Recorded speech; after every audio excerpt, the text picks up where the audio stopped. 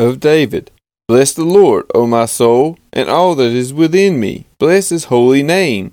Bless the Lord, O my soul, and forget not all his benefits, who forgives all your iniquity, who heals all your diseases, who redeems your life from the pit, who crowns you with steadfast love and mercy, who satisfies you with good, so that your youth is renewed like the eagles.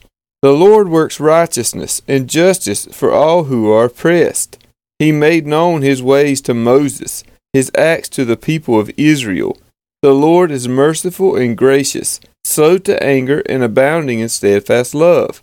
He will not always chide, nor will he keep his anger forever. He does not deal with us according to our sins, nor repay us according to our iniquities. For as high as the heavens are above the earth, so great is his steadfast love toward those who fear him. As far as the east is from the west, so far does he remove our transgressions from us. As a father shows compassion to his children, so the Lord shows compassion to those who fear him.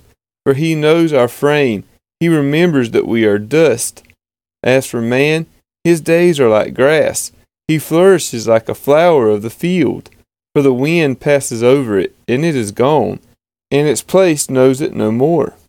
But the steadfast love of the Lord is from everlasting to everlasting on those who fear him, and his righteousness to children's children, to those who keep his covenant and remember to do his commandments.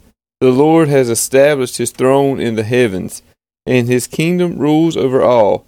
Bless the Lord, O you his angels, you mighty ones who do his word, obeying the voice of his word. Bless the Lord, all his hosts, his ministers who do his will. Bless the Lord, all his works, in all places of his dominion. Bless the Lord, O my soul.